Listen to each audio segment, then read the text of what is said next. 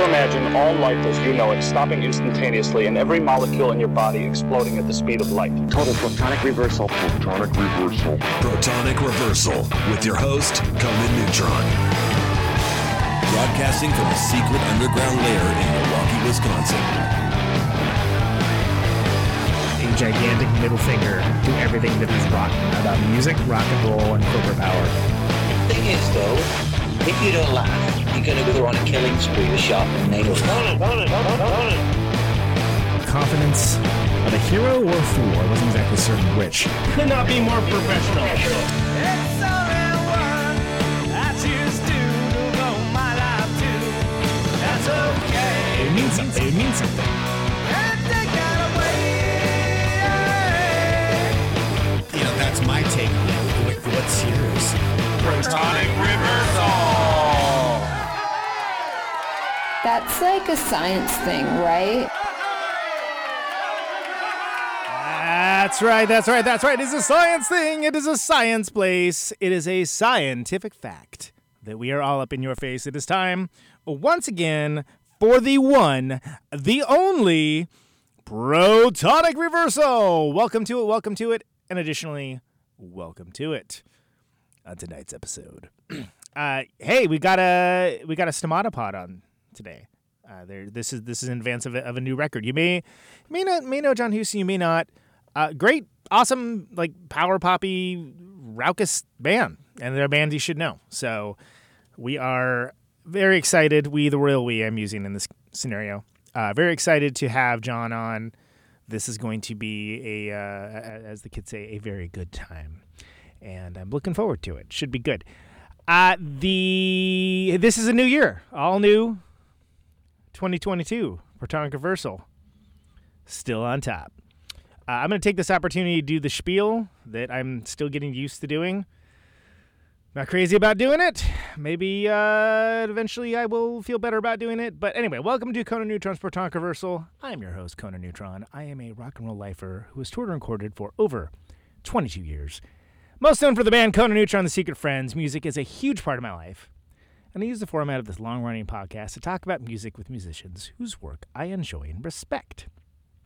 Folks that may or may not be household names do something very special. This is episode 279. If this is your first time listening to the show, all the archives are at protonicreversal.com and are always free. No ads, no sponsors, no kidding. And if you'd like to support the show and get episodes sooner, you can give $1 a month to patreon.com/protonicreversal. If you like the show, or even just a single episode, please feel free to share it along, like, subscribe, or post a review. All that helps people find the show, and it's just a darn nice thing to do. Okay, got through it once more. I feel good. Hope you guys do, too, as well. And let's bring on Mr. John Huston. How you doing, man? Hey, Conan. Good to see you. Good to see you as well. It's been a while in these COVID times. It's been a long time. I was trying to think about that. That must be years? Over a year?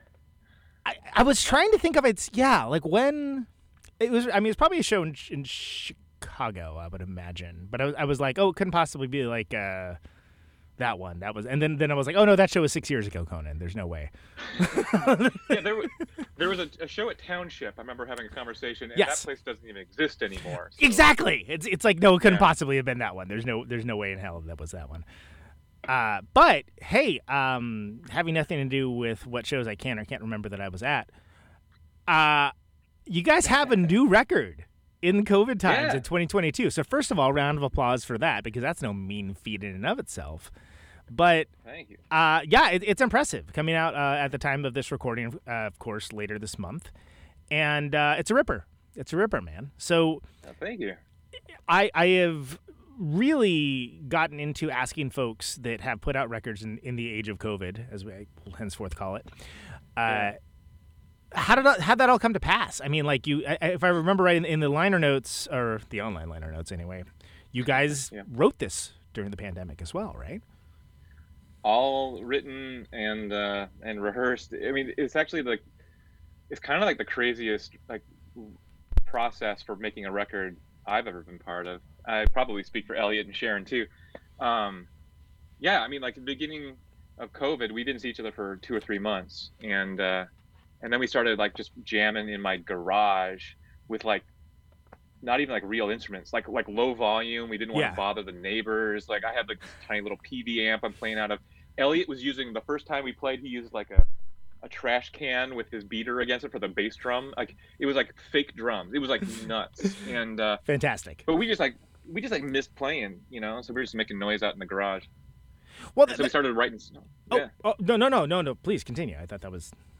No. So we started like writing songs and just playing in the garage, and it was really, really hot that summer, and you know we had to have our masks on, the doors open, and but it wasn't until we did the idea for recording an album, particularly with Steve at Electrical, it didn't happen until November.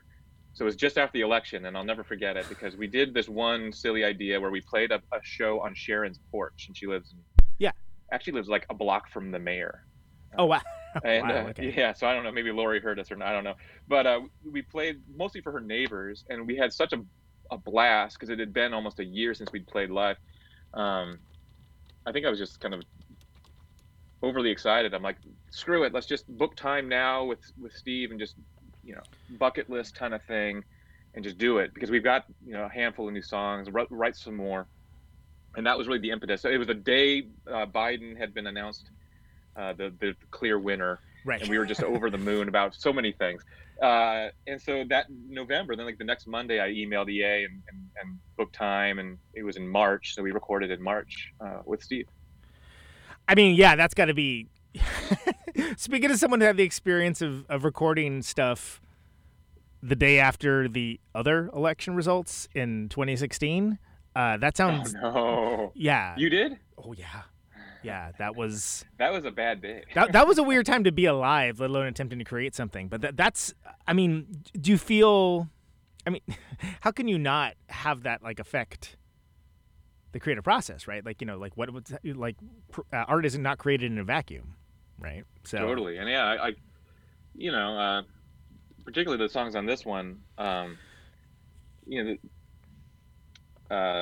I guess I don't really write too like linearly, but like there's definitely, I can look at the lyrics, look at the songs, and it really, like, this is very clearly this point in the pandemic for me, and you know, like they really represent like the whole kind of thing up until that point. You know, the good and the bad and the ugly, I guess. Well, you're a pretty literate dude when it comes to lyrics too. So are you like, what comes first? Like, do you write all the music first and do lyrics? Is there like a mishmash? Okay.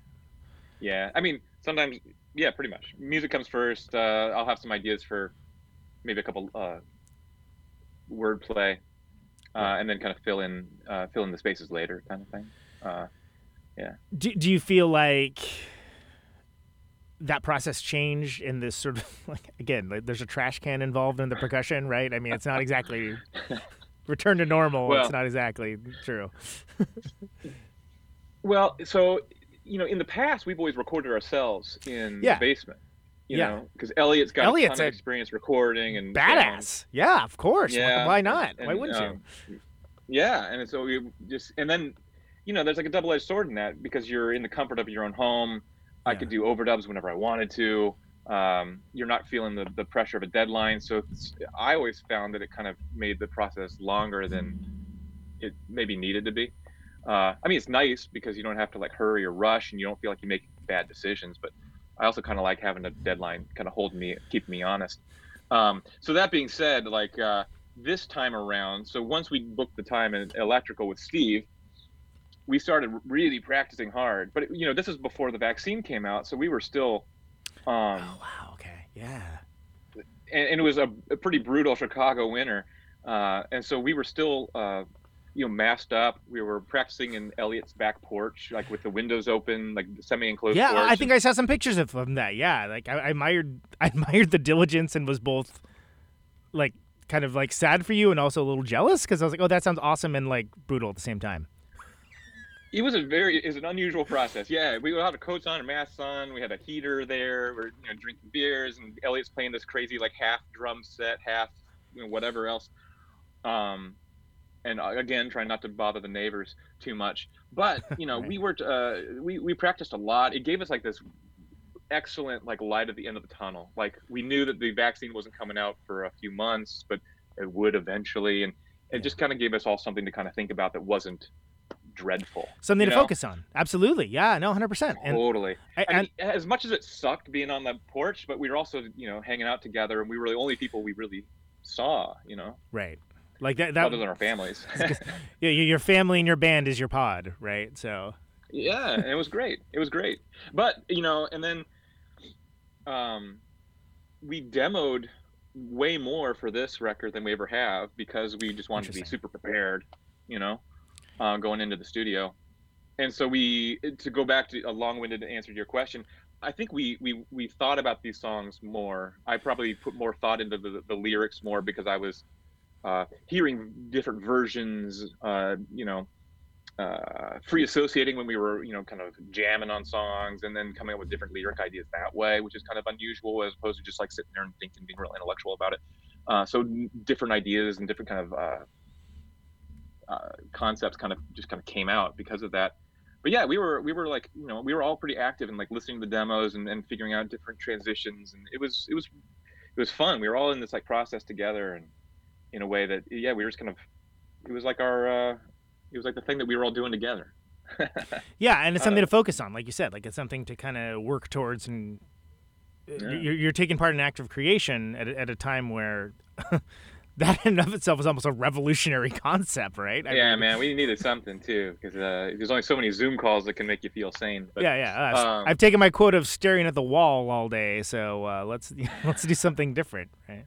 Yeah, we've already watched Tiger King now, so let's do something else. They released another episode? How is? Oh, I don't want to watch that. But I think probably the craziest thing about this whole thing is that we didn't actually hear the songs as played. We didn't play them or hear them as a full band until we set up and turned on in Studio A. That's crazy. It's crazy. Especially because, like not to define up Bonani, you have a very talented engineer in the band. I mean, especially, Broken Crucible, especially, like that's a monster sounding like rock record. And, cool, thanks. There's something, now personally, I would want to put words in your mouth, but I think the idea of like having somebody from the outside take care of that piece of it, so you just fully focus on what you're creating, there's something to be said for that. Totally. Certainly it was like an experience, because, Steve has recorded so many albums that we love. He's pretty good, yeah. Yeah, no doubt. He's getting good. It was and Elliot knew Steve pretty well. I'd maybe met him once or twice, but right. It was basically a stranger to me. But yeah, obviously, it was quite a thrill and exciting, and to just kind of watch what you learn so much just from watching him work, and he's works so quickly. But ask him any question and he'll answer it and give you a really thoughtful answer. So that was great. But yes, not having to be the one setting up the mics and making sure that everything's working and all that right. stuff, that was wonderful, and just got to work on playing your guitar and singing your song. Yeah, song. you don't have to worry about like the logistics of the trash can necessarily, and you can just play the songs well. What a novel concept. I thought about that, because a lot of bands, like nowadays, they'll put out like they'll record, and then as like an enticement, they'll have like the demos as like a extra add-on thing. No one wants to hear these demos. They're crazy because they're. So how do you feel about that concept? Because that's something that I have very strong feelings on. I'm curious what your take on that is. Oh, about the kind of like just bonus. Yeah, like here's the album, and here's the demos, and if you're listening to it on a streaming service, the demos play immediately after the album. That whole. Yeah, that's a good. I mean, how do I feel about it? For a band or for an album that means a lot to me, I think it's insightful just as a songwriter to kind of see some of that progression. I can definitely see how it could be a little self-indulgent in others, or but I don't know, like I don't want to sound negative. I love the band Waxahachie. Oh, sure. Waxahachie. Yeah, I saw Waxahachie with I'm blanking on her name. The Australian Courtney Barnett. Yeah. Thank you. Boy, yep. I'm off my game. Thank you. I can read your mind, though. That's cool. Yeah, well done. Yeah. Yeah, there's a plug-in actually for this new streaming software I'm doing. It's a mind reader plug-in actually, so it's working well. It's a nice feature. Yeah, I just have to kind of turn up the dial, tweak a little bit, but it's pretty good. Yeah. So yeah, Waxahachie had a record, and they had the demos similarly, and the demos sounded like really good. And I'm like, there's no way she didn't like overdub her vocals just for the demos to be. I mean, maybe she's a great singer, and I love her music. I love that album. I shouldn't say like I'm making anything sound negative. If you heard our demos, it would sound really bad. Not nearly as good as her demos. And so I enjoyed listening to her demos, but it didn't really make me feel like I was hearing some sort of like early version or there was any significant changes. Yeah. It didn't seem, yeah. And well, and so there's, and again, I'm trying to not take away enjoyment from things that other people enjoy. But for me, I usually prefer to hear like the finished product. Unless it's something where it's like, wow, how do they put that together? Like, then it's like, okay, what did this demo sound like? I think, oh, wow, that's very different. I think that's cool, but I think the idea of that worked better for physical product. You know, where you could be like, I'm going to throw the disc 3 of the 4 CD set, and we're going to hear all the demos of this.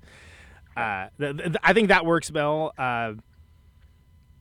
If you listen to things on shuffle, if like it was like a Bandcamp only thing, but it goes to Spotify, it's just the record. That would make sense. Yeah, I hear what you're saying. Like, I'm not interested in having like a to being radicalized about this, frankly. But like, it's interesting to me that some people have really strong opinions on it both ways. Some people are like, give me the stems, give me like the iPhone recording, and some people are like, I never want to hear anything that's on a finished track that's mastered by a recording. Okay. All right. Oh yeah. And honestly, most people probably are like, oh, that's nice, whatever, don't care, If I'm super into the band or the record, I'll all that stuff, all that detail, I find fascinating. But you're saying these Stomatopod, the Competing with Hindsight demos were not maybe something people are going to be that interested in. You're thinking? I can't imagine that they would, but we'll see. Maybe for the 10th anniversary reissue, I don't know, but that's a little presumptuous. The Beatles seriously thought that, like, oh, nobody wants to hear this crap. And it's like, you're the fucking Beatles. Of course that people want to hear this crap. Like, come on. But you never know, man. You never know. So you'll be able to hear how bad of a singer I am, for sure. Well, okay, so talk to me about that, because I think there's a Tim Midyat song on the last Band Mile record. It's called "Shy," about just being comfortable in your own voice. And to be fair, I only really know your work from Stomatopod, Honor Society. Like more like last 6-7 years, something along those lines. But it feels like you have become very comfortable in your own voice, even if you kind of know what you can and can't do to a certain degree, right? Yeah. Is that something that you think about? Because the band rips, and the riffs are there, the songs are there, but it's like, is that something that that have you had to do work on it? Do you think, like, is it something that, like, Well, it's so singing. Yeah, when I first started playing guitar, and actually I just realized this is January 2022. I got my first guitar 30 years ago this month, January of '92. Wow. Yeah. Go shred a little tonight in celebration, Yeah, a little fantastic. Some hammer-ons, yeah. At the very beginning, all I wanted to do was like write my own songs and sing them, and I certainly knew then I wasn't a good singer, and definitely people told me that, and that's fine. But it didn't really discourage me so much because I just kept doing it, and I've gotten better. I think maybe comfortable is the right way. Like I don't mind singing out off key, and it's odd now. Like everyone's so auto-tuned. It's like almost unusual to hear people singing slightly out of key anymore, and I almost enjoy it more now because it just sounds more honest. Because even Nico Case, great singer, she'll hit a bad note, and it's a part of it. It reminds you there's a human behind it. There's emotionality to it. That's what I want to hear. Just people doing their thing. And that's why recording with Steve is great, because there's no opportunity really for anything. I was gonna say he doesn't normally allow. There's nothing. You can punch in a line here or there, but yeah. He's normally gonna talk you right out of that. Otherwise, but no, we're not gonna do that. But we've never tried to do any kind of auto correction for anything on our stuff, and but I'm a little self-conscious about it. But I also know that I'm not a great singer, and I probably don't try to bite off more than I can really chew, and right. I just want to make sure the songs sound the way they sound in my head, roughly. And well, I mean, but also, like, what's a great singer, right? Like, one of my favorite singers of all time is Tom Waits, who almost objectively has a bad voice. Like, it's like it sends people crawling up the walls. But like for me, it's like it's perfect for the songs, and I totally get it. People don't care for it, and I don't evangelize about it. But for me, it's amazing, and it's amazing because it just has got this very unique quality that no one sounds like, except for when they're trying to make Doritos ads, apparently. Yeah, no, if it fits, it fits. Somebody once was making an analogy about video and the video versus audio. What makes good video, what makes good audio. They talked about like the moon landing, right? Like that was pretty crappy looking video and spotty audio, but because the event was so huge, like nobody complains about how bad the audio was on the moon landing video. Right. No, you're 100% right. Yeah. So if you have a song that connects emotionally, it doesn't matter if it's sung. Maybe it makes more sense to not sing it beautifully. So I've never tried to sing beautiful, and well, that's not necessarily the thing. I've sung plaintively. I don't try to like overdo it. I don't try to overly expressive. Yeah, I mean, to me, it just seems very honest. Like, I mean, and it comes from the school of, like, I would say, like, the melding of, and I don't know if this is where it's coming from or not, but, like, the early Elvis Costello, and, like, where that kind of crossed over into, like, the punky power pop sort of world of just, like, hey, the song matters a lot more than, like, the delivery being, aria perfect or whatever along those lines. And that's where my heart is every time, right? I can't stand these fakakta singing shows. Like, no way, man. That's not for me. Thank you. Anyway, so, but vocals, again, Steve Albini, not known as like the vocal guy. Like all love for Steve, but he's very like, I mean, he's like the saint of that, right? Of the just capture the moment, capture the way it is. Don't try to make it sound fake or whatever, right? He wants you to feel comfortable. Like he trusts you to know what the song is supposed to sound like. One part, I remember there's a guitar riff in one of the songs, and he's like, hey, I just want to call this to your attention. Is this intentional? And then he play it back, and he kind of put his finger in the air to say, like, right here. I'm like, oh, yeah, that's actually intentional. Maybe it sounds bad, but that's how I wanted it. And he's like, okay, great. Same thing with vocals. But, he actually made a really good point about vocals is that, you play your guitar, you're still hearing a piece of wood and metal that's played. Sure, it's played by you, by your hands, but it's a guitar. It's the voice of the guitar. When you sing, it's actually your body, And so people are naturally more in tune. They're more, or not in tune. I shouldn't say that's a bad analogy, but they're more.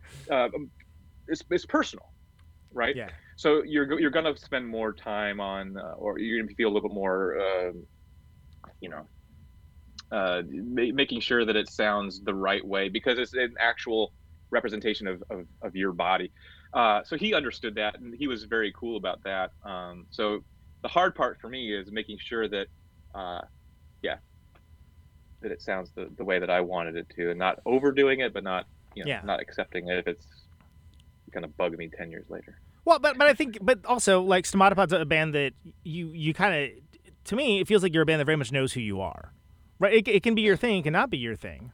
It's like I could see you guys suffering from the, oh, it's too poppy, oh, it's too noisy, depending on who you talk to, kind of mindset. But I mean, for the kind of person it's for, and like, I could waste everyone's time and talk about what that record collection of that person might look for, but it's right down the line, and it's there's a comfort to the music that it sounds like you guys know what you're doing. Which some there, and don't get me wrong, there's times that like it's nice to hear someone that has no idea what they're doing, right? The shags are exciting because like, what is going on right now? Like what is happening? But the band sounds very authoritative in what you do. Like it seems like there's a very clear vision for it. I mean, is that something that has everyone always kind of been on the same page? And and we can tie it to the records too, because I actually would like to go through the other records before we go with the new one. Sure. Which, by the way, I should mention because I haven't mentioned, Competing with Hindsight, available for pre-order on Bandcamp. Stomatopod.bandcamp.com. That's why we're talking right now. Yeah. That comes out later this month at the time of this recording. That's January 28th. So we're hoping. I got a somewhat ambiguous email from the record plant saying that it might be delayed again, but yeah. So, well, fingers crossed. But you can still get the digital, right? And you can rock that on your iPod, your Zune. Yes. Your Pono. Yeah. I got it in my ear. I heard it through the plug-in.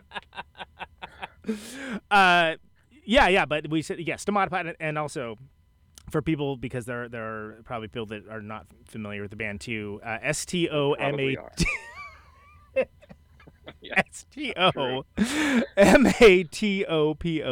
and I'm going to put links in the show notes and all that stuff so people can find it. So the pre-order for the record vinyl is like $15, which is a steal. That's great. Just check it out. But we'll get more into that record soon. I know Stomatopod because of Liz. Sure. So before the mighty Sharon Malloy was in Stomatopod. Yep, Liz Bustamante. Yeah, who's all love to Liz. Yeah, she's great. You and Elliot, was that the first iteration of Stomatopod or just the first public version? Okay. No,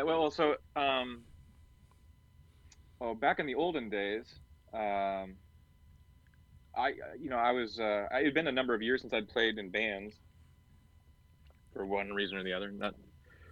Was that by intention? Like, were you like doing a Greg Norton and like just I'm done with that for a while, or? No, not really. It's kind of so I was in the Ponder Society back in 07, 08, 09, and that was a two-piece. Myself and my friend Stephanie Morris. And then she committed suicide in June of 09, and that was a little hard to get over for obviously. And that I would have always assumed that music would have kind of helped me through any kind of hard times, and that because maybe she was like a musical collaborator, it was like the last thing I wanted to do was listen or make music. So that was a pretty rough patch. So that was a while, but I had started kind of trying to get back into music and remind myself that I was a musician, and I would plunk on guitars, but I just wouldn't really connect or whatever. But so I knew Elliot through my wife, Cynthia, and he came over once and just to make some noise. I don't know if he expected anything of it, but we were friendly and played him a few of the songs that I had written at that point, and he was like, yeah, let's play again sometime, and it just kind of snowballed. And then he knew Liz, and I had met Liz before briefly too, but then Liz came in, and so then we became a three-piece, and then finished. We started writing some more songs. That became our first record. Nice. Here by the Ton. Yeah, and that is a real. The energy in that is very like light is the wrong word, but it doesn't. It feels very propulsive. Like it feels like a band that's just like, oh man, cool. Check this out. We wrote these things. They're called songs. We call this music. Like it has like that kind of attitude about it. Like this real gleeful.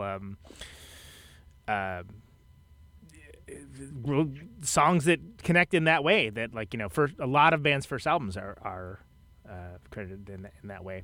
But I mean, Elliot's a pretty unique drummer. Like he's a pretty unique and cool drummer. Like it's hard I would imagine not to find a little gold just from that, let alone, He's great, man. Yeah, I he's love real. Elliot. He's pretty underrated, frankly. Like That's crazy because he should be like on the top of people's lists. He's so good. Yeah.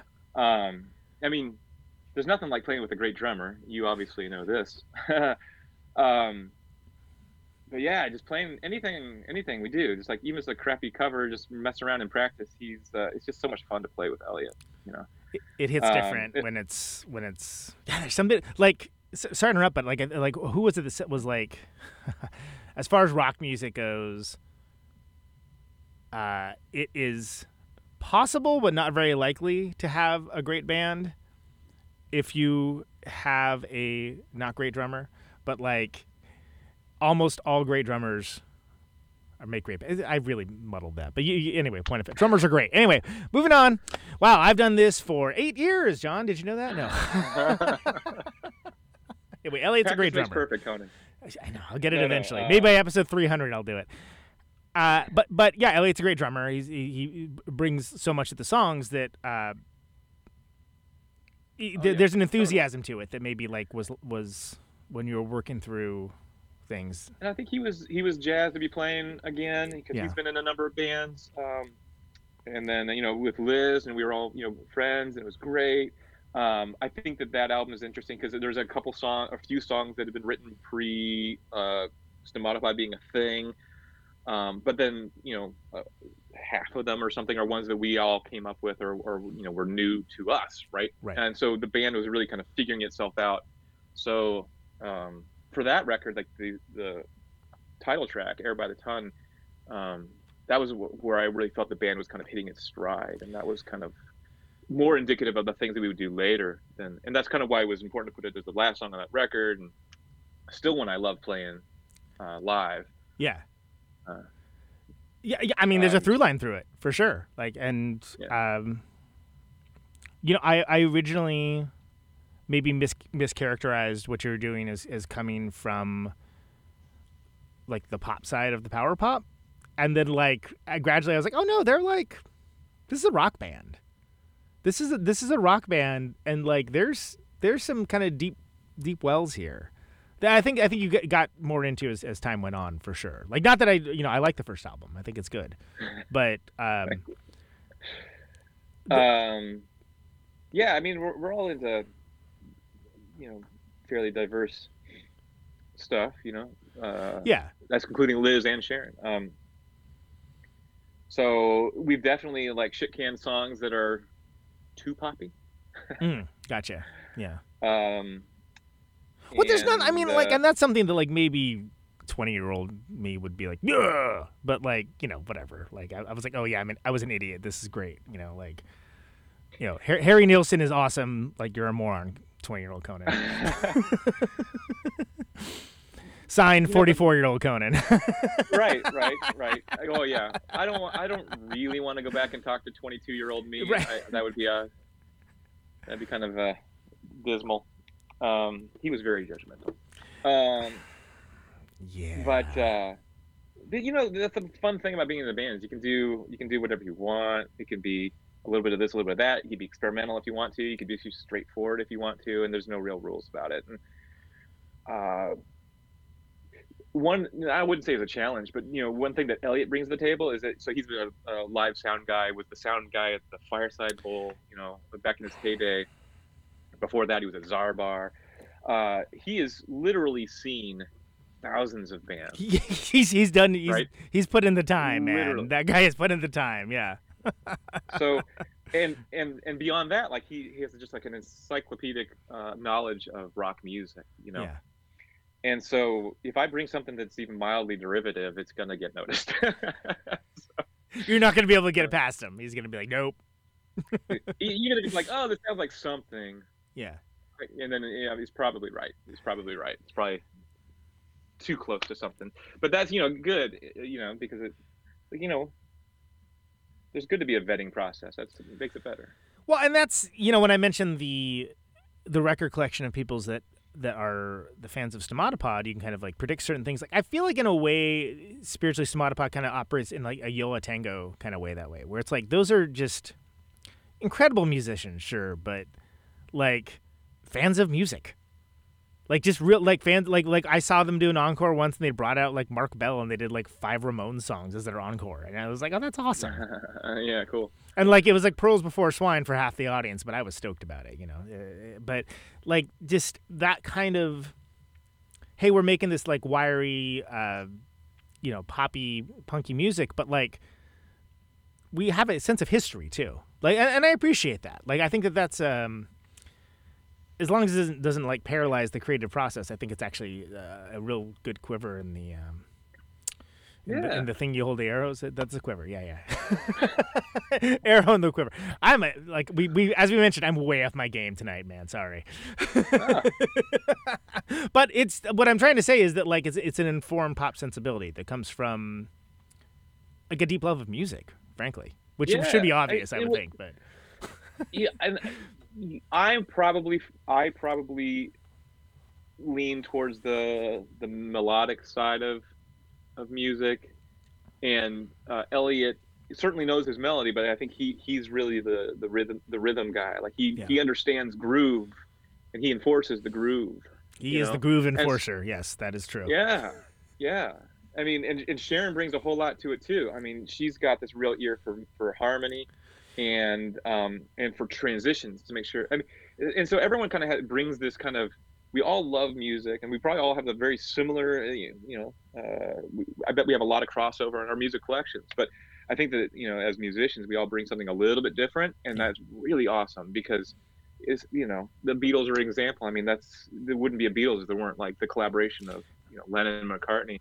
Certainly were no Beatles. That's not what I'm trying to say. But like when people get together and they bring their own stuff and they kind of massage things together, it gets way better than one person's singular vision. Like I wouldn't want to write a song and say this is how we're doing it and boom, we're done. There's no joy in that. For me. Yeah. I mean, I've done that before. Abortions for some, miniature American flags for others, right? Is the Simpsons quote? But yeah, I mean, I can look back at songs I've made that were clear visions that I had, and sometimes they're successful, but I think that by and large the ones I'm most proud of in retrospect are the ones that are more collaborative. Well, because you're using the elements of the people that you're collaborating with, right? And so everyone gets a chance to shine and make something cool, which there's something to be said for that. That's one of the things I found, probably one of the 2 things I found most impressive about Get Back is it's like, oh, they're you get to see them just be a band, like do all the things that like bands do, like have dick around songs where you like sing funny lyrics instead about what's happening in the room, and like oh, you're really gonna play that bass? The other one kind of sounds better. That's the one, huh? You're gonna do it, okay?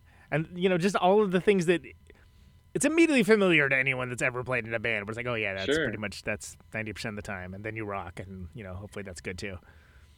Yeah, totally. I picked up on that too. And one of the other things I liked about that film was that you also see, and this is something that I have no experience with, but those are the only 4 Beatles ever. Yeah. And they were the only 4 people who were at that height, that level of fame and stardom. They couldn't trust really anybody but themselves, and that comes through too, because they talk to each other in a way that they don't talk to whatever, the publishing guy who comes in. They don't talk to... Who later ripped off everybody, that guy, right? He later was known crook. Anyway, sorry to interrupt, but yeah. No, exactly right. But the way they addressed each other was just so it was great and refreshing to see that, because they'd been together in Hamburg. They are literally the only ones that understand what it's like to be a Beatle. And I don't know, that was really cool for me to see that. That even though they were having their internal strife, they were still the only 4 people they could really talk to and trust that way. Yeah. And it's very special, and it means all the more that when they bring in Billy Preston and they all kind of get it together, guys. We got to, we like this guy. We want to make sure he doesn't think we're a bunch of stooges. It's like, you're the Beatles. It's going to be okay. But then he is so stoked to, he's like, I am playing with the Beatles right now and life is rad. Yeah. I mean, man, did he fit in great though? I mean, it's so good. Yeah. I know. That's I don't know. No matter who you are, you're sitting with the Beatles. You got to feel a bit of pressure or a little bit of nerves or whatever. It didn't seem like he had any apprehension. He just dropped in and put magical shit everywhere. And that's Billy Preston in a nutshell, man. That guy he's like a magical wizard that just danced into the room and did magical wizard stuff. Yeah. I want to talk about the various records, various Stomatopod records for sure, but I don't want to give short shrift to the Honor Society record, which I try to be sensitive to things that are heavy topics. No worries. But I think it's a fascinating and very sad story, and it's a really interesting and fascinating record. So, you mentioned this is and you were writing these songs, you had this collaboration going, and then and she's gone. So I saw the reenactment. I think it was the Honor Society. There was a very long name. Yeah, Friends of the Honor Society. Friends of the Honor Society. Yeah, thank you. Long name. Look, everything I do has got a long name. I'm one to talk. Sorry, but I just couldn't remember off the top of my head. No worries. But it's beautiful. I mean, and that comes with when I saw it, I was like, I don't know any of this crap, But it was great. It was. I was like, wow, you could feel the weight of it, and it came through. It got over. So, can you tell me? Can you tell me about how that kind of came to pass? How that collaboration came to be? With Stephanie, you mean? With Stephanie, yeah. Sure. I'd always played mostly loud rock music. And I knew Stephanie and her husband Nathan were good friends of mine. She had been playing solo with a backing group. Just beautiful songs, writing her own stuff, obviously. Sort of in the Bloodshot Records kind of country, alt country kind of inspired stuff. Beautiful. I mean, obviously, talk about singing. She had this obviously amazing voice, sort of in the Bloodshot Records, and it was hard to keep up with her. I didn't feel like I belonged.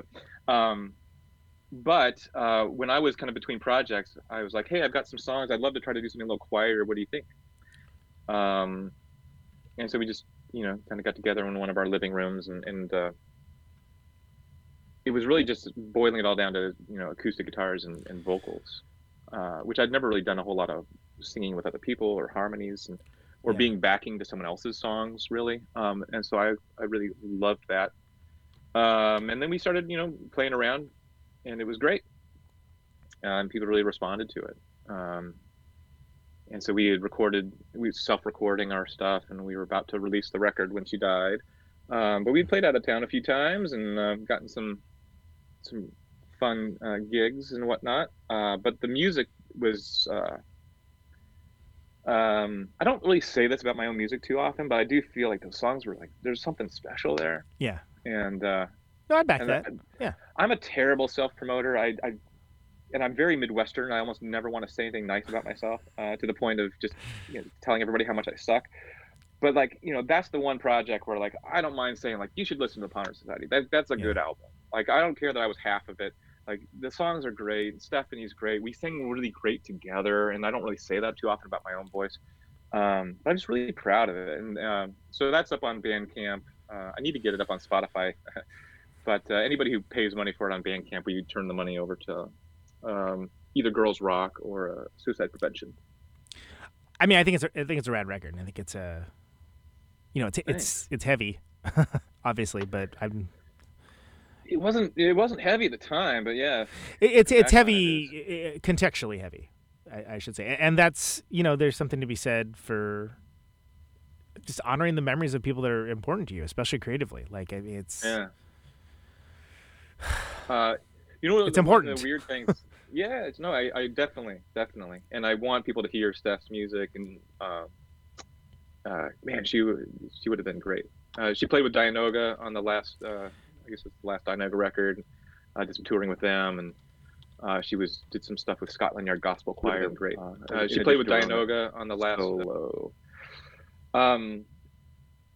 But one of the funny things was, so it was heavy in the years after she died, and one of the things that kind of helped me come to terms with the music, I guess, is my wife and I had our first son, and from the very beginning, one of his favorite songs, even as a little baby, was Steph and my version of the Ramones song "Judy's a Punk." Which is great. For yeah. whatever. Thank you. Yeah. As a lifelong Ramones fan, as I've adequately established by referencing them once, I was like, oh, that's cool. That's awesome.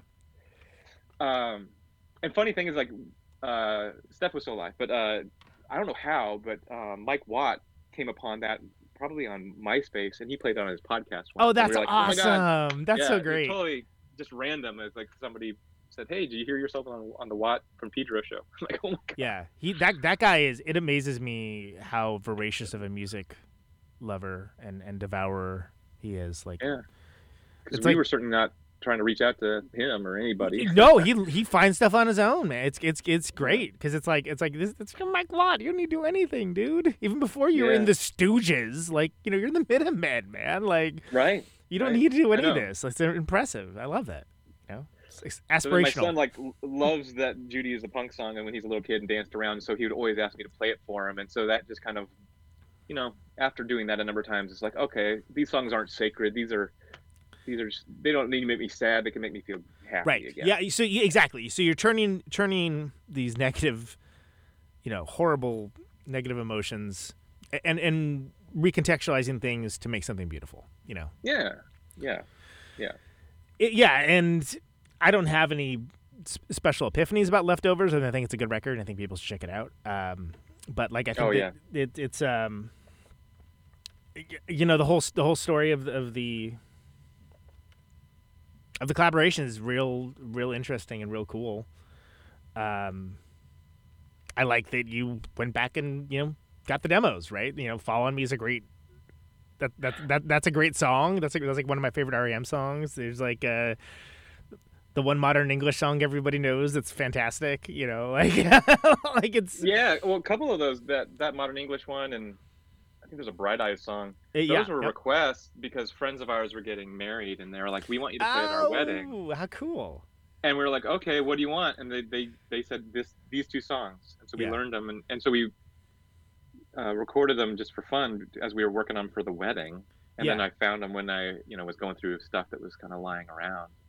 Like, hey, this sounds weird but good. Like, let's just, you know, maybe people want to hear it. I mean, I thought it was great, and it's you know, there's a place for all of that, and I think that in today's hustle and bustle world, you know, things like that can easily be forgotten when you don't have like a PR campaign or something going, right? And I don't know if this show can be like a little light in the darkness to lead people to stuff like that, then I'm, you know, that'd be cool, because we were certainly not making music really to as like a product or anything, like, you know, particularly those covers. They were just for two of our really good friends who were getting married, and we were just trying to help them celebrate their special day. And but yeah, that speaks to me about how much our music kind of, or whatever, meant to our friends, you know. And so it didn't have to be a big thing. It was just, you know, a few people really liked it, and that made us feel good. Yeah, well, exactly. And it's not about, you know, pleasing, you know, millions and tens of millions of people. It's about what the meaning is for the people it matters to. And that's whatever. There's a through line for this show since the very beginning. That's certainly one of them. So, okay, so we're gonna and of course, so that's the Pawner Society, PawnerSociety.bandcamp.com for people listening and not looking at links and things along those lines. And go check that out. So back to Stomatopod. So you got Air by the Ton. Yep. Great record. You got a great little band going.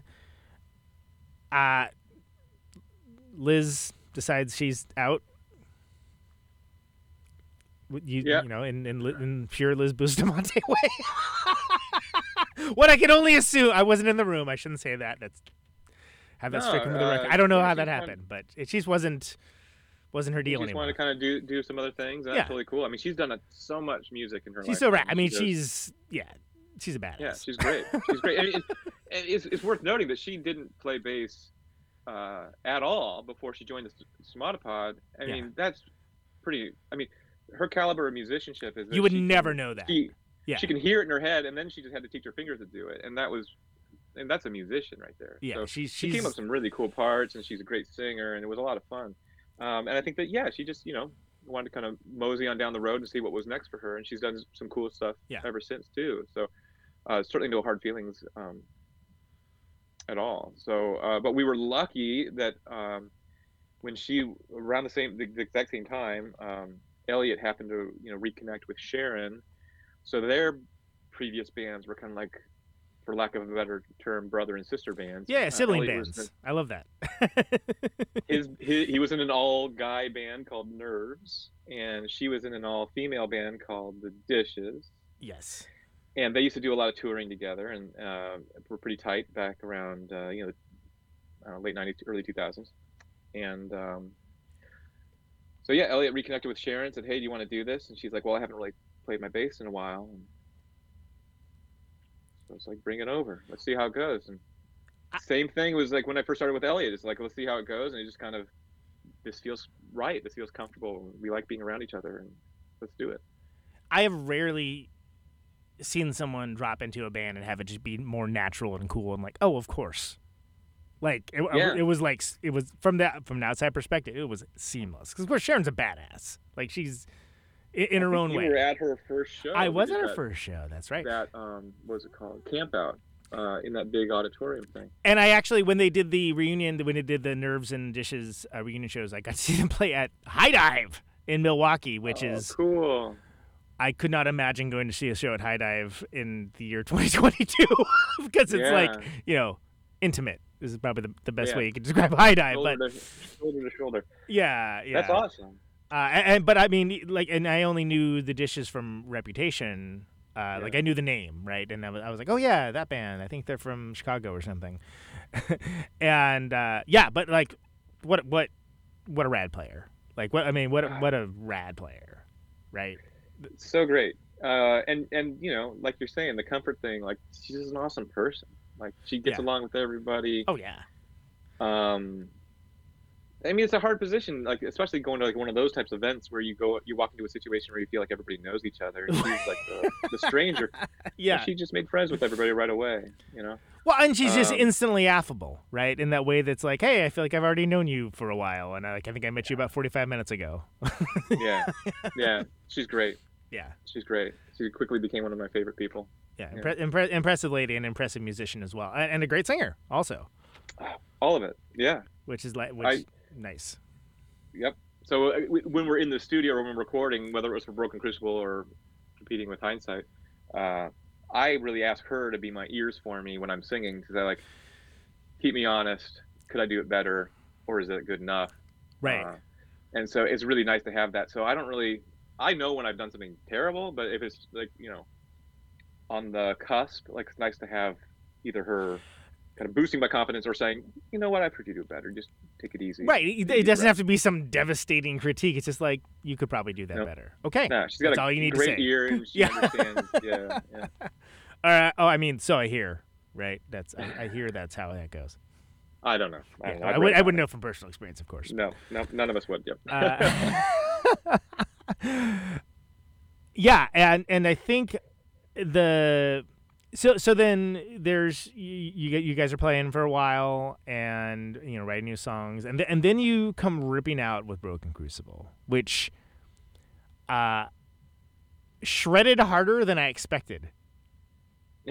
Is probably the best way I could put it. Like in a way that like I was pleasantly surprised. I was like, oh, that's awesome. Like John's doing some like Greg Sage stuff over here. Like this is this, but I mean, not that like it sounds like a ripoff, but like in the way of just the guitar, exploring the guitar as an instrument for creativity, sort of way. I said that to Brocon. I think he thought I meant it sound like a ripoff. I'm like, I do not mean that at all. not at all. No, so I'm trying to be careful about Greg Saging people. Greg Saging your thread. Sorry. That's okay. I'll take it. Yeah. I mean, that band was brilliant. Yeah, one of the best guitar players of all time. I mean, take that what you will. And there aren't that many guitar players who sound like him. I mean, but you hear people like approximating what he did, and building careers on it in some cases. No names mentioned. Yeah. But I mean, like I'm just thinking about. You mentioned Chris Brokaw. You said right? Absolutely. Yeah. Oh man, that Heart of Human Trafficking song off the Puritan record. So good. I mean, it's pure Youth of America, but Holy cow, that song's so good. Like, that's a top 25 of all time song for me. It's Chris Brokaw song. It's so good. It's remarkable that he manages to take it in a different kind of like psych direction without it being remotely psych. Like it's a remarkable song, and that's a great record. That made my year-end list. I mean, that's and rightly so. I mean, it's a great record, and that song for me was like the standout. Oh, that's like, if you read a song like that, man, you're gonna be like, all right, doing okay over here. But it's funny, you know. Yeah, I love that song, and I met Chris maybe once. I don't know him at all, but I've tried to like turn people on to that record, and sometimes it sticks, and some people don't hear it, and they don't give it enough chance to really sink in. It's kind of an odd thing, you know? Yeah. To me, it's like, man, this connects so hard. Every time I hear it, I hear something new in it. So that's the funny thing. Like you were kind of talking about before, like with Stomatopod, is it too pop? Is it too noisy? Like, it just doesn't connect with some people, and that's fine. But then, I mean, I hear you like rip about something like Baudelaire, right? And it's like, I'm sorry, you're telling me this does not rock? Like you got rocks in your head. Like that's the only rock I hear. Like the ones bouncing around your head because you're dumb. Yeah. And it's not that it's like necessarily thematically that much different from like what it came before, but it's just, you know, it kind of seemed like you guys opened it up a little bit. Now, if I remember correctly, this is, as you well know, this is not a Gear show, but it kind of seemed like you were going towards smaller amps. Like you became an enlistee in the Quilter Army at one point. Yeah, I still am. Yeah, I still have the same little dinky 2-pound 50-watt head, and but you got some raging guitar tones on that record. Now, was that on the Quilter, or those on like, you know, big boy amps? So I bought that Quilter thinking, oh, it's gonna be lightweight to take to gigs, and I'll record with my tube amps like No, I just recorded the Quilter. Even with Steve, wow. I was like, I felt kind of weird. Like, is it cool? And he's like, the Quilters are great. And he matched it up with another amp of his to get kind of a split. But yeah, even I was like, why was I nervous about asking Steve Albini about what amp I'm playing? Like, you know, that's insane. But yeah, that was. Well, again, just like Elliot with the live thing, he's heard a lot of bands. Yeah. You know, like, so he's gonna know what, like, you know, what's a rad guitar sound. But yeah, they should give you one, man. You're a good endorsee for that company. They should give you one of those. A backup. Yeah. Although I'm pretty sure you'd have to hit it with a shotgun to break it. But it's great. It's great. I love it. But I have gear-wise gone more towards things that are lightweight, and that speaks more to my age and my lack of hair. I'm an old person now, so I invest more in like the dolly than I do in the speaker cabinet. Apparently. Oh yeah, the dolly's very name brand. Like it's I'll take that endorsement. Yeah. You gotta get the good one. Yeah, I always read premierdolly.com. You know what? I Johnny, kid you not, that was my gift to myself for my 40th birthday. By the way, just in time for like the show we were playing was a dolly for oh, really? Yeah, and it was like. I was like, feel good about this decision. Okay, so Broken Crucible, right? So you got like, there's a lot of like, you know, when I say shredding, I don't mean like Steve Vai, like, you know, hey, check me out shredding. I mean the fact that like these are like tight, concise, usually very wiry pop songs, but like, you know, there's some guitar heroics. I feel like you used to hear more of like Dinosaur Jr. Okay. Like you know, stuff like that, where it's used as a creative implement. Yeah, yeah. And I don't know where the stigma suddenly came up that like that was not cool, or that like is, you know, whatever, or when folks maybe like. But it seems like there's like Milk Music was one for a while, that there'll be like a band every now and again that like kind of brings that aspect of it, and people treat it like it's brand new, and it's like, I don't know why you think that's brand new, but okay. But was that a conscious choice or was that just like where the music took you for these songs, where you have these songs and we're like, you know what, they're gonna be shredding tonight?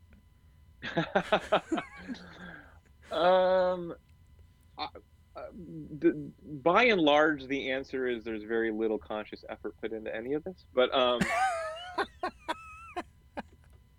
fair, okay. But I play a few other instruments, but guitar is my main instrument. Yeah.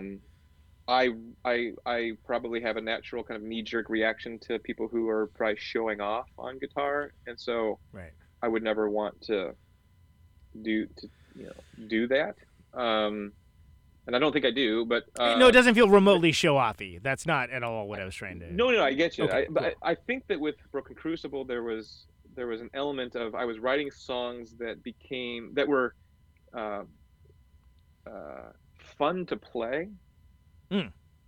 And I guess maybe that was the only kind of conscious thing, was that some of those songs are just, whatever it is, they're just fun to play in a way that maybe some of the more straight ahead kind of chord-based songs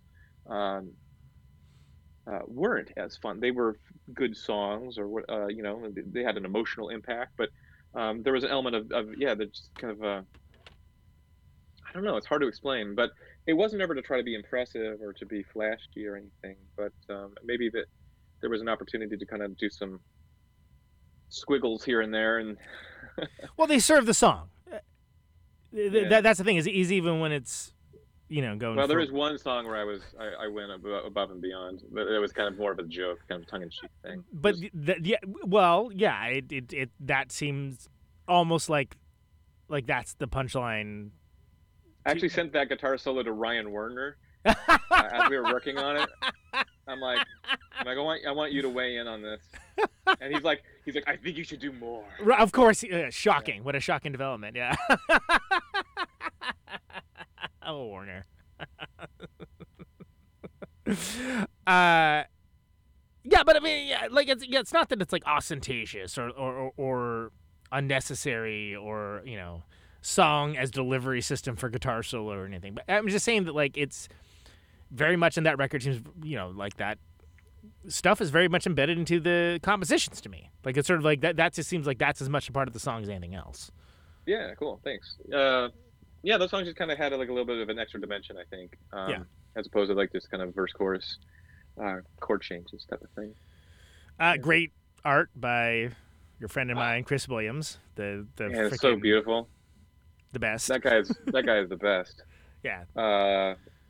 And then so we did. It was a digital download full length, and then we did a limited edition of lathe cut 7 inches. Right. And so his cover art was also the cover art for the lathe cut, and it opened up along the Crucible cut, and man, it was just gorgeous.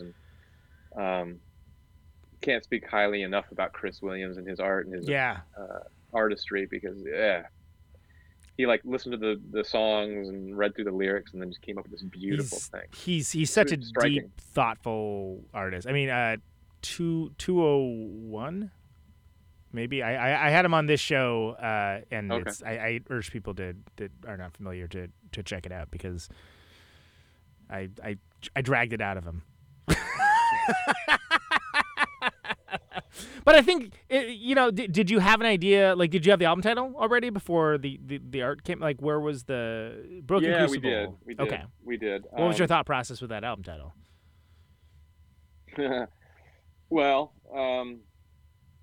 this is sort of silly, but we kind of decided early on that each successive album would be the next letter of the alphabet. So we got Air by the Ton, Broken Crucible, Competing with Hindsight. So when we were looking at the second album, we wanted the B title, and we came up with some suggestions, but then that was also a song title as well. And it seemed to really make sense because of that kind of that pressure cooker type of feeling, it's somewhat breaking the mold a bit. So it kind of worked on a lot of different levels for that reason, I suppose. There's a big. I mean, I live in Milwaukee now, but I'm from Oakland, and there's a lot of places that have like. There's a place literally called the Crucible in Oakland, but I mean, there's a bunch of places that are like, we're pouring metal over here. This is what we do. We craft like stuff, like, and some of it's artistic, some of it's not, and like it's the lines are like really blurred. But it's an evocative image. Not even if you don't have that frame of reference, it's an evocative image because, like you said, like literally, what's on the cover? Well, you're breaking the mold. Literally, you're breaking the literally the mold is being broken. Right. Which is very, I mean, it's clever in its way, especially if you're a fan of, say, wordplay. Then yeah. I'm not. Yeah, really. I don't really like not your words deal. are for losers. Yeah. More into GIFs. Anything animated. Right. Text to voice. And then so Engstrom helps with the mixing on that too, right? Just Yeah, like he he mixed done both the first one. and second Yeah. records. Matt's got a phenomenal ear. So the first album, I think we went pretty simple and straight ahead. And the second one, for Broken Crucible, we said, if you've got some experimentation, bring your ideas. And he's like, yeah, I got some plugins I want to try, which included the Mind Reader one. But some of the way the songs sound, he had a hand in. Like that guy's good. Matt knows what he's doing, and he's getting good. The way he treated some of like Sharon's backing vocals, and there was some creativity that he brought to it, and we really appreciated that. So it was funny, like when we went and recorded with Steve, like we actually had a band conversation, like we need to tell Matt and see if he's okay with this, and of course, of course he was. But we feel like he's almost a member of the band because of his contributions, and he knows us so well. Yeah, it seems like a very symbiotic collaboration.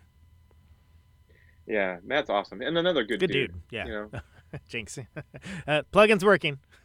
Yep. Might need to turn it down a little bit, actually. Yeah. It's getting a little weird now. So that comes out. That's like, okay. Now time is a weird construct, right? But that comes out like end of 2019, right? Right. So we did only a handful of shows to support, but yeah, to play around it, and then lockdown happened. So some of those songs, that's kind of a bummer for me because like I really like that record. It's a rad record, honestly. Like, I listened to a lot, man. Like I really, yeah. I mean, that was a busy year for me, so I'm not sure if it made it onto like the list or whatever. I don't actually remember, but like it's I listened to it, you know. Yeah. No, I love that record, and I think that we had all thought we would have more time to kind of play those songs live. Yeah. So nope. It's kind of odd now. Nope. So now. We had 2 shows coming up this month to support the new record. Yeah. The Milwaukee one just got canceled, or moved to April, I guess. And then our Chicago record release is still on. Fingers crossed at the Hideout. At the time of this discussion, yes. At the time of this discussion, in the future it'll be past tense, hopefully. Well, so one way or the other, yeah. But long story short is, there's a lot of songs that probably didn't get their day in the sun. We'll try to drop those into set lists here and there. Not that anybody's counting. But. Well, no, but it does matter though, right? And like that's not just you guys. That's totally. That's a real. On the same boat. like I'm a big advocate of, as you well know, the 30-minute set. I'm like, keep it 30. That's good. But I think everybody that has survived this screwed up pandemic. We'll give some dispensation. Like, all right, you got a couple you want to play from that? Yeah, it's fine. Like, whatever. I can't believe I was relearn them now is the problem. Like I mean, like I'm the ultimate authority on anything, but like like, come on, like, can you imagine the frivolity of being upset by something like that in the year 2022? A bit like, oh, that band played too long of a set. Oh, that band played a set? Like, Yeah. But I say that, and the first time I see a terrible band play a 45-minute set, I'm going to be like, these freaking assholes. I can't believe how indulgent they are. This makes me want to gouge out my ears with an awl. Like, that's going to be, I'm sure that's going to be, and you know what? I look forward to the day. That will mean we'll be back to normal. Exactly. That will mean we have finally gotten back to normal in the year 2035, or whenever that is. But anyway, yeah, that's a ripper record. So I'm sorry that you guys didn't get a chance to work it. That's all right. There's not a lot of work in it. Like, we're not touring a ton, or much at all. So it's out there and people can listen to it, and that makes me happy. Yeah. And I'm really proud of it. I think that was another example of the band really kind of coming together and exchanging ideas. And So I guess it must have been 2019 was the last time that I saw it. Because I remember I saw you play some songs from it before I heard it, and a couple of those songs have been around for a little bit. yeah, and I was like, oh, right on. Yeah. Okay, cool. Yeah. Just the I will keep an eye out for when this happens, and then the pandemic happens. So that brings us up to more or less current day, which we started with Competing with Hindsight, out later this month at the time of this recording. January 28th, 2022, stomatopodbandcamp.com. Pre-order the vinyl, pre-order the digital. You can get all that business there. Please do so. They're an awesome band, and thanks. Check out new shit, jerks. We did have one split 7-inch in the middle of there. The split with without. From Yes, Kalamazoo. I have that. Yes. Yep, that was in there too. Angstrom mixed that one as well, and that was completely forgot about that one. Sorry, my bad. That's Precision Surgeon and Dirt Eye, right? Yeah, exactly. That was the only time we ever made a song shorter so that it would fit, because the idea was that we both had 2 songs on one side of the 7-inch. 2 songs is ambitious for a 7-inch, man. So then we had to make Precision Surgeon like a short song so they would fit. Yeah. And I still like that song, but it's a brief one. That's but it's a kind of so. Well, I would answer that by, but it's a kind of song that just play it again. Play. You can just play the whole record. I mean, honestly, the whole thing, the whole enterprise is over in 10 minutes, right? So it's not like it's a huge investment of time. the whole thing's over. And if you had Moby Dick playing, the drum solo would still be going on when it's over. Still be going on. And they got the Vita still going on. Right, exactly. Echoes wouldn't have even gotten to the birds yet, however you want to, Kraftwerk, Audubon would be entering the second movement. Anyway, whatever. But that's 7-inch. That's and you can get that on the Bandcamp as well. Yeah, but let's talk about the reason why you're here with me tonight. The reason why we're here. Yeah. Reason for the season: Competing with Hindsight. Tell me that title first of all. Oh, that title comes starts with C. From one of the songs. So it starts with C, check. But it comes from one of the songs, "Out of Your Hands." Yeah. Certainly, this is. There's no getting around. This is like a COVID era record, and there's a little bit of politics. There's some just regular old introspection, and I felt like it all kind of centered around this notion of what you're living through and how you're going to perceive it someday could be wildly different, and which is the right one. But I don't know. It was a hard one to title because it's 6 songs. There's some of our longer songs that we've written, and just the moment. It was this year's worth of, hard to define craziness. I mean, it's ineffable, right? And what is everyone's? People joke about everyone making their COVID record, right? And the band meme 666 is especially good about that, which everyone should follow on Instagram. Protonic Reversal brought to you by band meme 666 apparently, but it's very funny in the way that it's constantly referencing the concept EP that was never finished and so on and so on. But it's real. This is a global trauma that anyone, especially anyone remotely creative, has had to deal with, not just as a one-time thing, but as an ongoing basis, while you do whatever else you have in your life as well, and that's real. Right. Yep. So pretending like it doesn't exist is sort of like if you watch a TV show you like, and they're just sort of, we're just not going to talk about COVID at all. It's okay, so this is escapism. Cool. I wonder what my COVID experience would have been like if I didn't have young children. Yeah. that was most of our COVID experience. Whereas, a lot of the other creative people I know had lots of time, almost too much time. Like, well, we had like zero time. So Yeah. the fact that we were, and then Sharon has kids too. They're a little bit older than ours, but yeah, and then because you have to be a everybody's teacher experience now. You have to be like You have to be a little the bit event everything. coordinator. Like, I did a lot of dishes and laundry. yeah. More than normal. But no, you're right. Like, everybody's experience was different, but everybody was also somewhat the same, where at least for those first number of months where no one really knew what was going on, right? Everybody's baking people- bread for a minute, and that was a bizarre moment. Yeah, or spraying down the groceries, or microwaving takeout food, or whatever Yeah. they were doing. So there's so much uncertainty. So like this unknowable thing was the kind of common experience.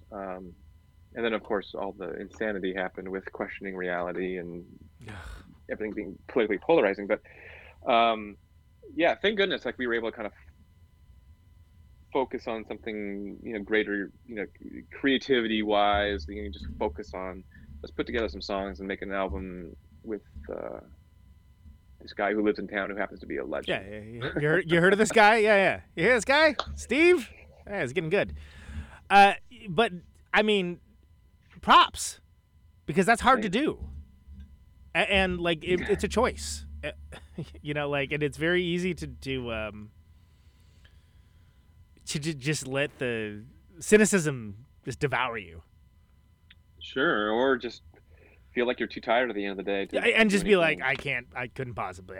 Exactly. The mind is willing, the body is weak. There were a lot of days like that too. But it all comes back to that kind of that thread that runs through all of this that you mentioned earlier. For some dumb reason, not dumb, but for some reason, since I was 13 years old and I got my first guitar, I've always just had this drive to make music, and it didn't matter necessarily how many people listened to it. But it's always been that kind of just the thing that I feel like brings me joy, and I like doing it, and that continued through this nutty global pandemic, and it was something that kind of got me through, and so that's awesome. So why don't we do this thing if you're into it? It's gonna be real awkward if you're not. But we're let's go through each of the songs of the record. All right, I'll do my best. And you can, if you can, just tell me a little bit about it. It could be the etymology of the title. It could be like if you have any lyric ideas, arrangement, any anything interesting you can tell me about the creative process of this, because I find this to be an interesting exercise 99% of the time. So don't be that 1%. But if you're into it, it doesn't have to be some grand epiphany or anything, right? No, that's cool. I get you. Okay. I've heard some of your interviews too. Okay. So it starts off with "Be the Hog." Be the Hog! Exclamation point. By the way, I appreciate the usage of punctuation in song titles. Some people do not, and they are fools. Thank you. That one required the exclamation point because it's kind of like a ludicrous notion. That was the first song that we wrote when we first started playing in the garage in June of 2020. And that, just this ridiculous notion of just, it's hard to explain. Whoever the singer is acknowledging that they are going to just be that quintessential capitalist consumer and just fuck it, I'm just going to be a shitty person. I'm not necessarily saying that's me or anything, but like there are people in our society who don't seem to have a qualms just being a consumer, and that's fine. But maybe not. It's not fine. I mean, it's real. I don't know if it's fine. It's definitely real. The exclamation point was necessary because it's such a ludicrous concept nowadays, especially, when you see so many people hurting out there, that you can just go out there and just, grind down resources and use things up and when other people need. Did I lose you? No. I just. Oh my God! I just decided to. I'm like looking at myself. For yeah. Sorry, I didn't mean to alarm you. I think there was a reason. Conan went to the bathroom. Oh no, I do that on camera. That's a Patreon extra. Yeah. God, that's terrible. I should never say that again.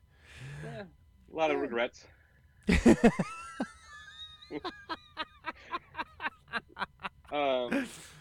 So Be the Hog. I don't know. It's kind of a grunge song. Yeah, it's got but that the melding of the sort of unkempt irritation with the pop sensibility, you know. Yeah. There's a catchy hook there. Yeah, that was another one that's fun to play. It just kind of seems like a natural kind of early in the set type of song that everybody kind of gets comfortable with. Longer Division is next. This is the problem. Is like whenever I try to like compare music to other music, I'm always not wrong, but in the minority. Like to me, Longer Division has like a Jesus Lizard thing happening, and I don't think that Elliot and Sharon think so, and I don't know if you do, but it's one of our longer songs. It's a little more political in nature, and it's funny because it started out with a particular riff that maybe in my mind was more Jesus Lizardy or Scratch Acidy, and then the other parts kind of came and it just kind of flipped it on its head a little bit. There's even like a little bit of jangly thing happening in there at one point that could almost be like REM. So it's clearly not a straight Jesus Lizard song, but it started life as a lot skronkier, noisier, and then it kind of became this like weird kind of journey that kind of meanders through hard and soft.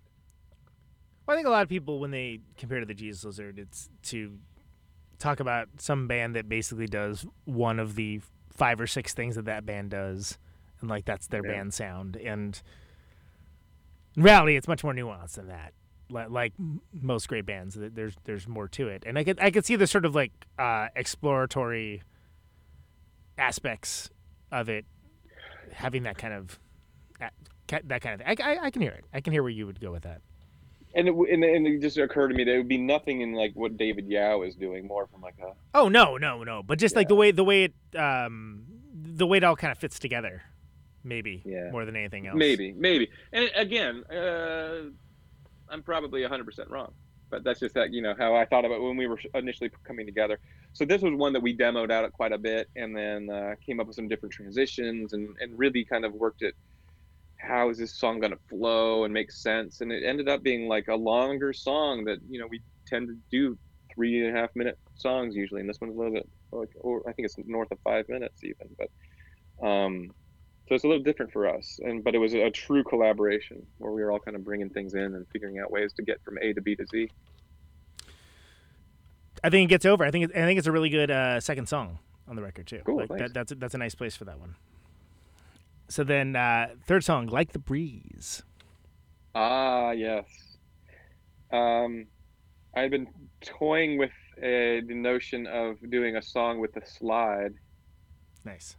And so then it kind of reminds me a little bit of, there's some slide Mudhoney songs. Especially on Every Good Boy Deserves Fudge. That's the slide grunge nadir, I think. There's a little bit there. Yep. Now, I'll say it, and it's probably not a popular. My Brother the Cow has aged way better than I thought. I didn't really care for that record when it came out. It's pretty good when you listen to it now. If any of those dudes ever come in this show, I will be the first one to echo that opinion, because I agree. Like at the time, I was like, ugh, really? Mm-hmm.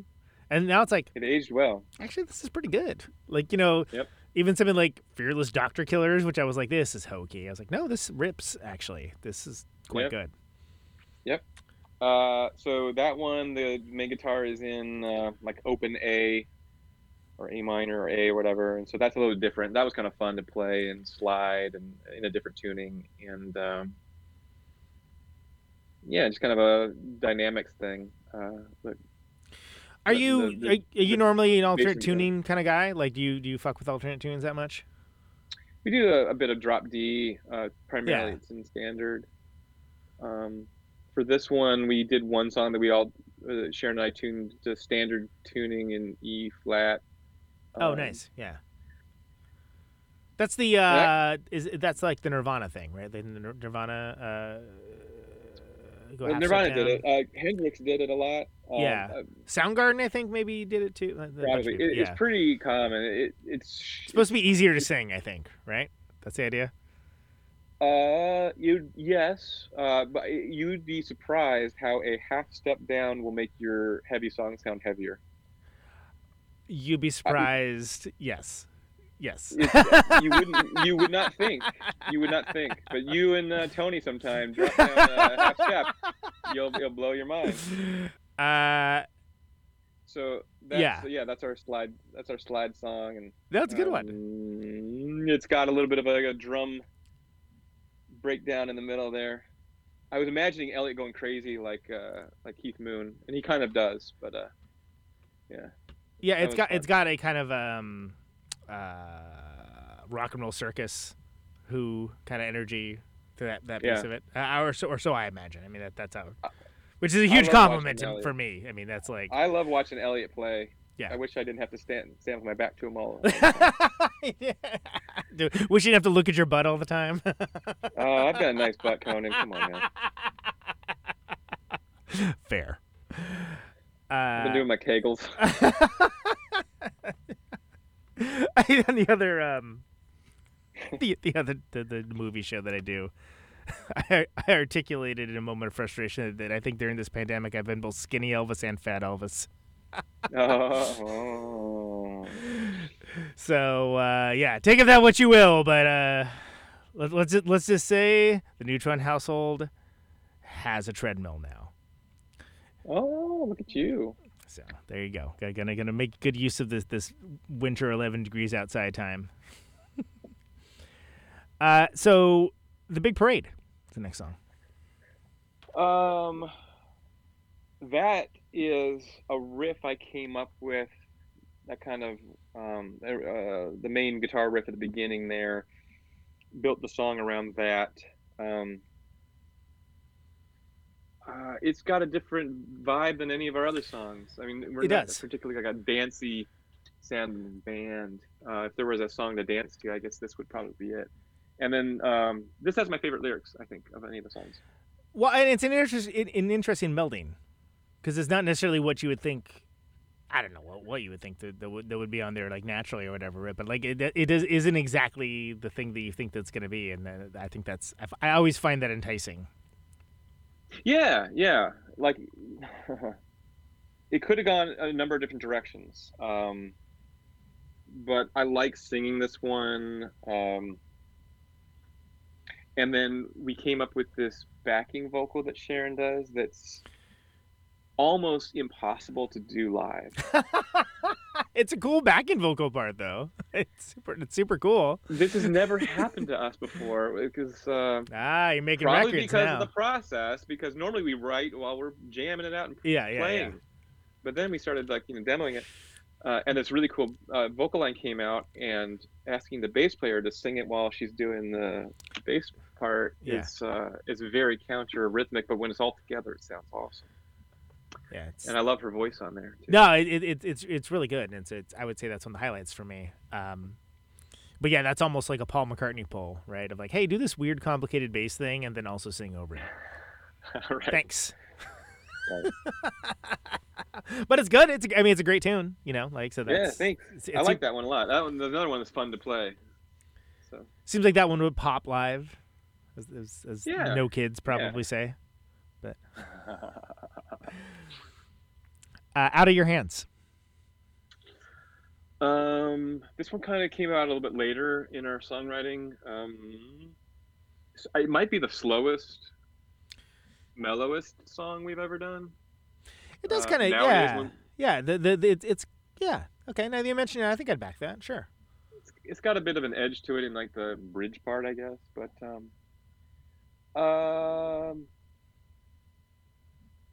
every record we do, there's always one song that seems to have like a part that necessitates another guitar player to pull it off live. And this is that song on this record. And we've always said that we're going to get Angstrom out here to be our second guitar player for some of these songs. But that guy's like a Swiss Army knife, man. He certainly is. I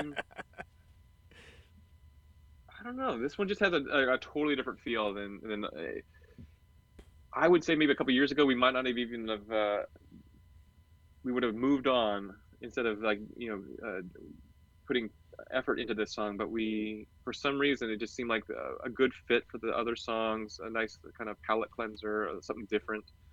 I don't know, it's softer, but it's got kind of a pretty cynical lyric to it. But yeah, not our most experimental, but they don't all have to be like. Yeah, I mean, whatever. They don't all need to be like Maggot Brain. It's all right. Yeah, not all the time, at least. So then that takes us to last song on the record, but first song available to the public. Yeah, that's right. Variatrix. Yes. Pulled a chair of antlers on that one. It's a bold move. First single is the last song on the record. Although, what does anything mean anymore? Whatever. No, it means nothing. This one just had you kind of built around the guitar riff. I don't know how to explain this one either. I mean, we really worked on some different dynamics and shifts and stuff. It's a little more nuanced. It's less cut and dry. It's a little harder to kind of pull off, but it makes you feel like you really accomplished something when you do pull it off right. Yeah. So it's not as simple as just like, here's the A section, the B section. I wouldn't say it's a complicated song, but there's something really gratifying when we do it. We do it well. And then this is one that. So when we were recording it with Albini, he suggested I use that Volino aluminum guitar that he has, which I was kind of excited about because I'm a Nirvana buff, and I know that Cobain used that on In Utero a bit. Yeah. So that was kind of an extra added bonus. I have touched it. I went over and went, dude, all right, I've touched that guitar now. Yeah, but so I used it a little bit here on this song, and I think I did the guitar solo on Big Parade on the Volino as well. Hell, by the way, well done. Well done. Not just for the guitar solo, but also for the having the foresight to hey, this is a legendary guitar that's done cool shit. I'm gonna do some cool shit on it. Yeah, I try to pack as much as I could into our 3 days there. That's the Atlas Obscura of recording for sure. Yeah. So all in all, yeah, we did basically we set up and did almost all the tracking day one. I think we finished one song in the morning of day two, did overdubs and vocals the rest of that day and partly into day three, and then mixed. And it's like an easy mixing process. It was pretty bare bones, not a whole lot of extra overdubs, and when Steve puts up a mix on the desk, it sounds all pretty right. good place to start from. No, I was, that's impressive, and it's that's a nice thing, and especially it being your third record, right? Not kind of the 7-inch, it's it's a nice thing, man. That's sort of because I was like, oh well, this interesting, I'd honestly just assumed it was Elliot and Matt mixing, I didn't even think about it at all, and I looked, I'm like, oh, they did this with Steve, interesting. And that's the perfect hey man, global pandemic, life short, let's go. Exactly. And I salute that.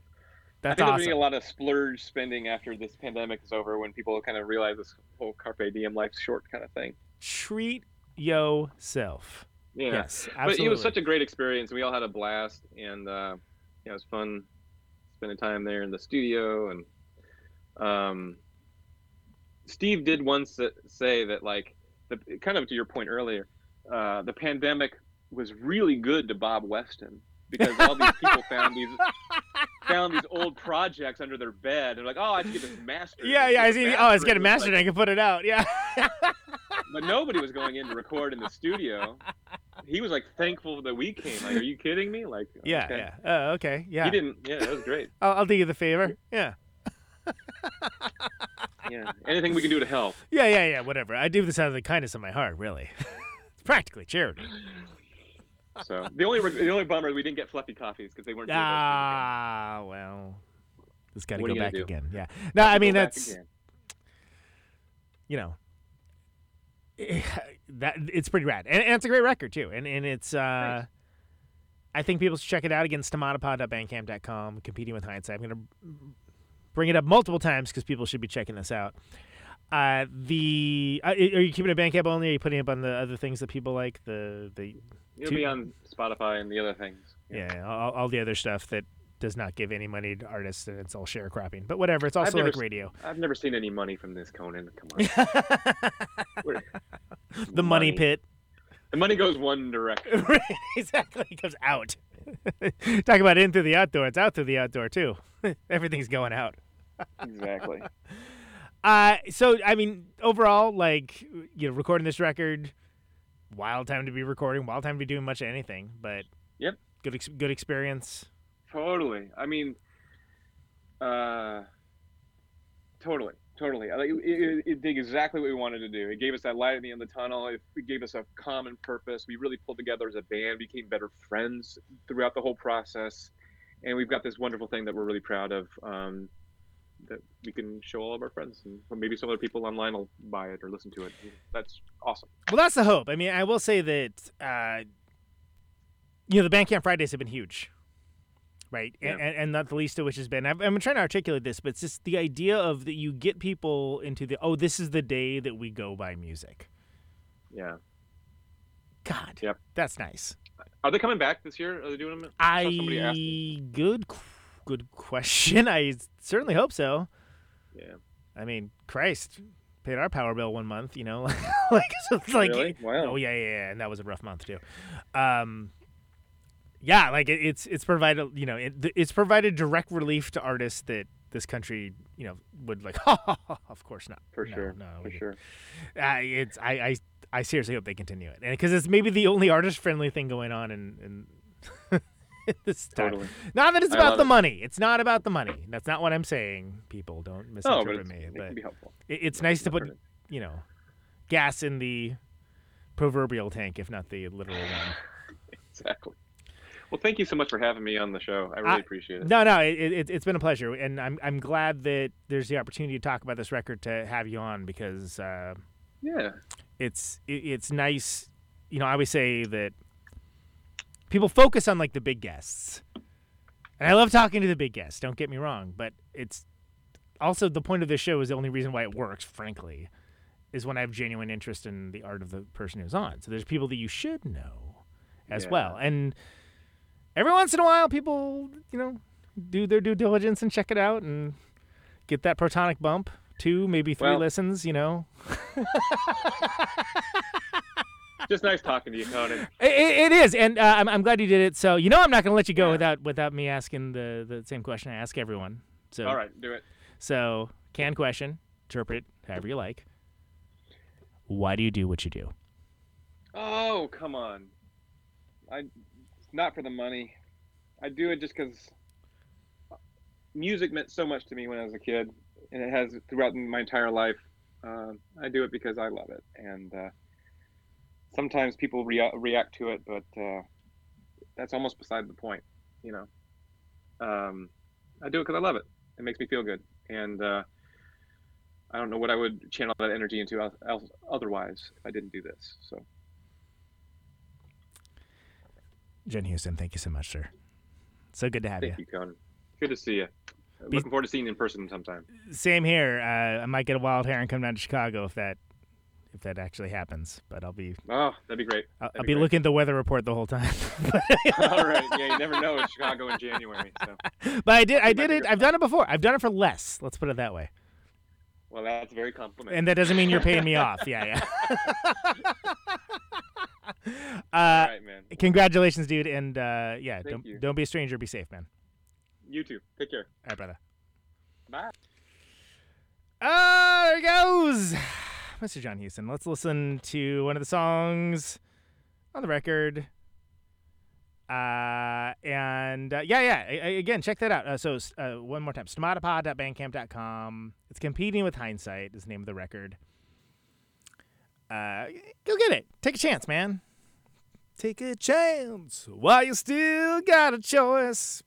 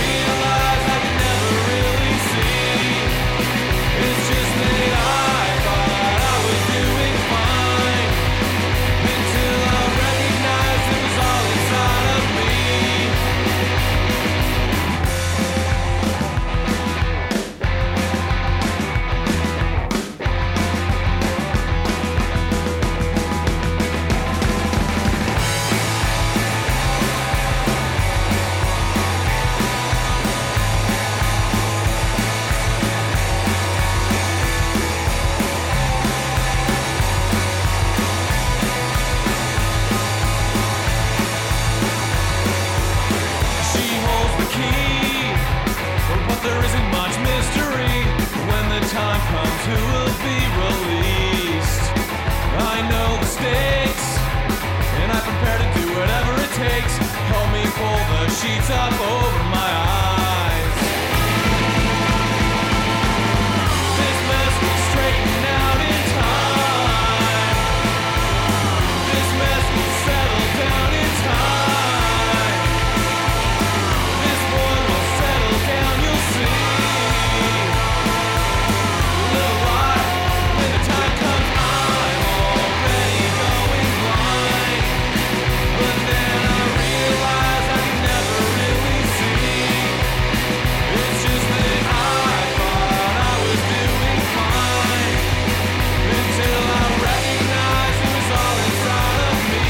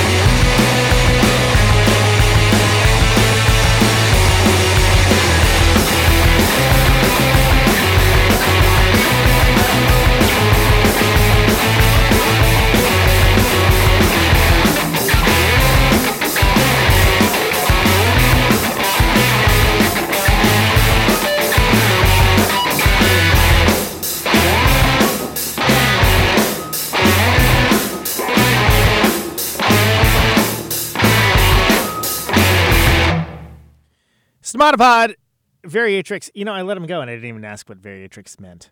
I don't know what that word means. I could probably just look it up. But, yeah, that's on the new one. That's on the new one, competing with Hindsight. So,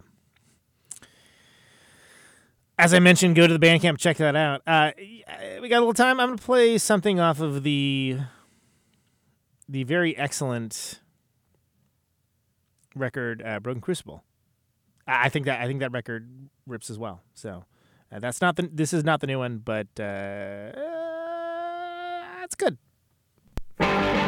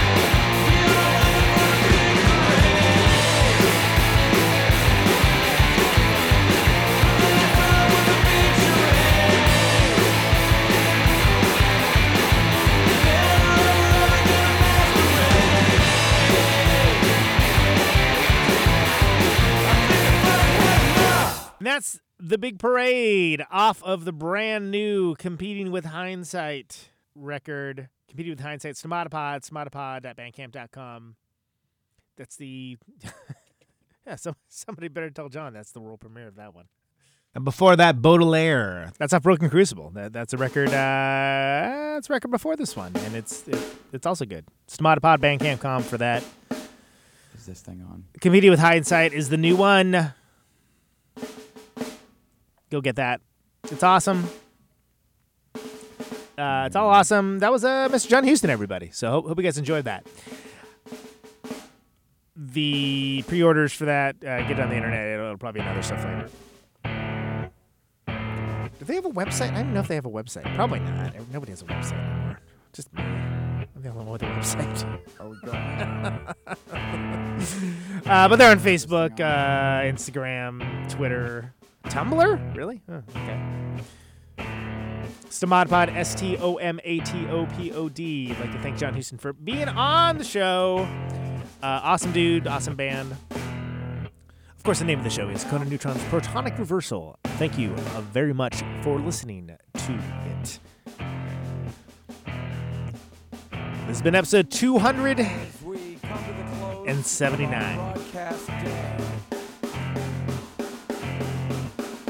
The show airs Thursdays, 8 Eastern, 7 Central, 6 Mountain, 5 Pacific on RadioNope.com. Say yes to Nope.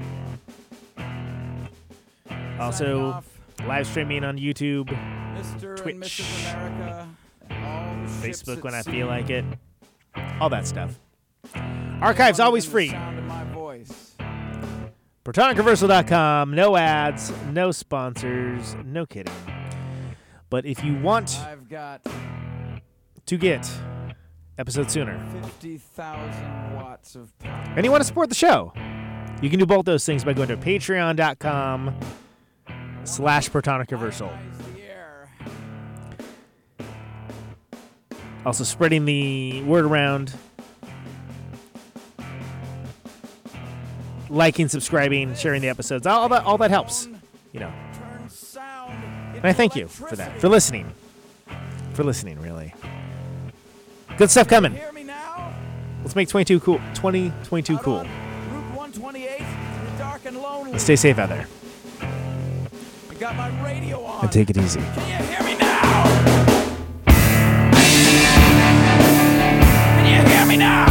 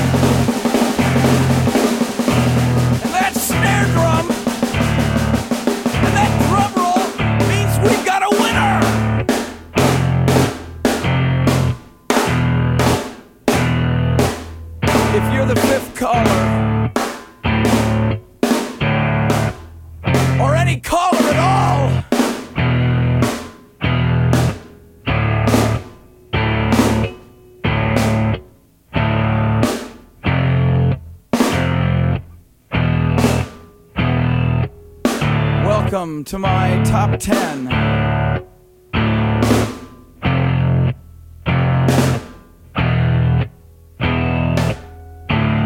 I'd like to thank our sponsor.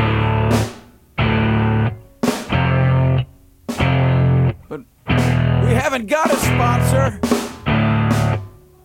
Not if you were the last man on Earth. She was prepared to prove it. This one goes out to a special girl.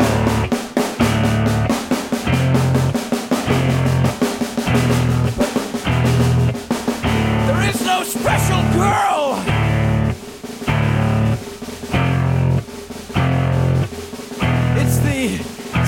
radio. The last announcer plays the last record. The last what? Leaves the transmitter. Circles the globe in search of a listener. Can you hear me now? Can you hear me now?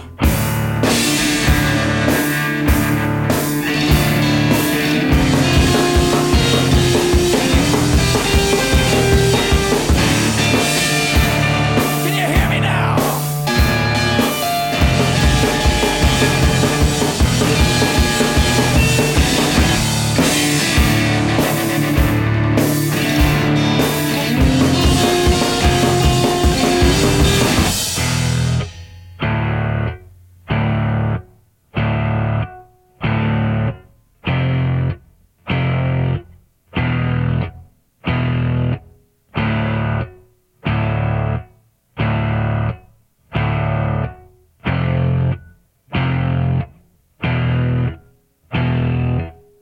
Is it really broadcasting if there's no one there to receive? It's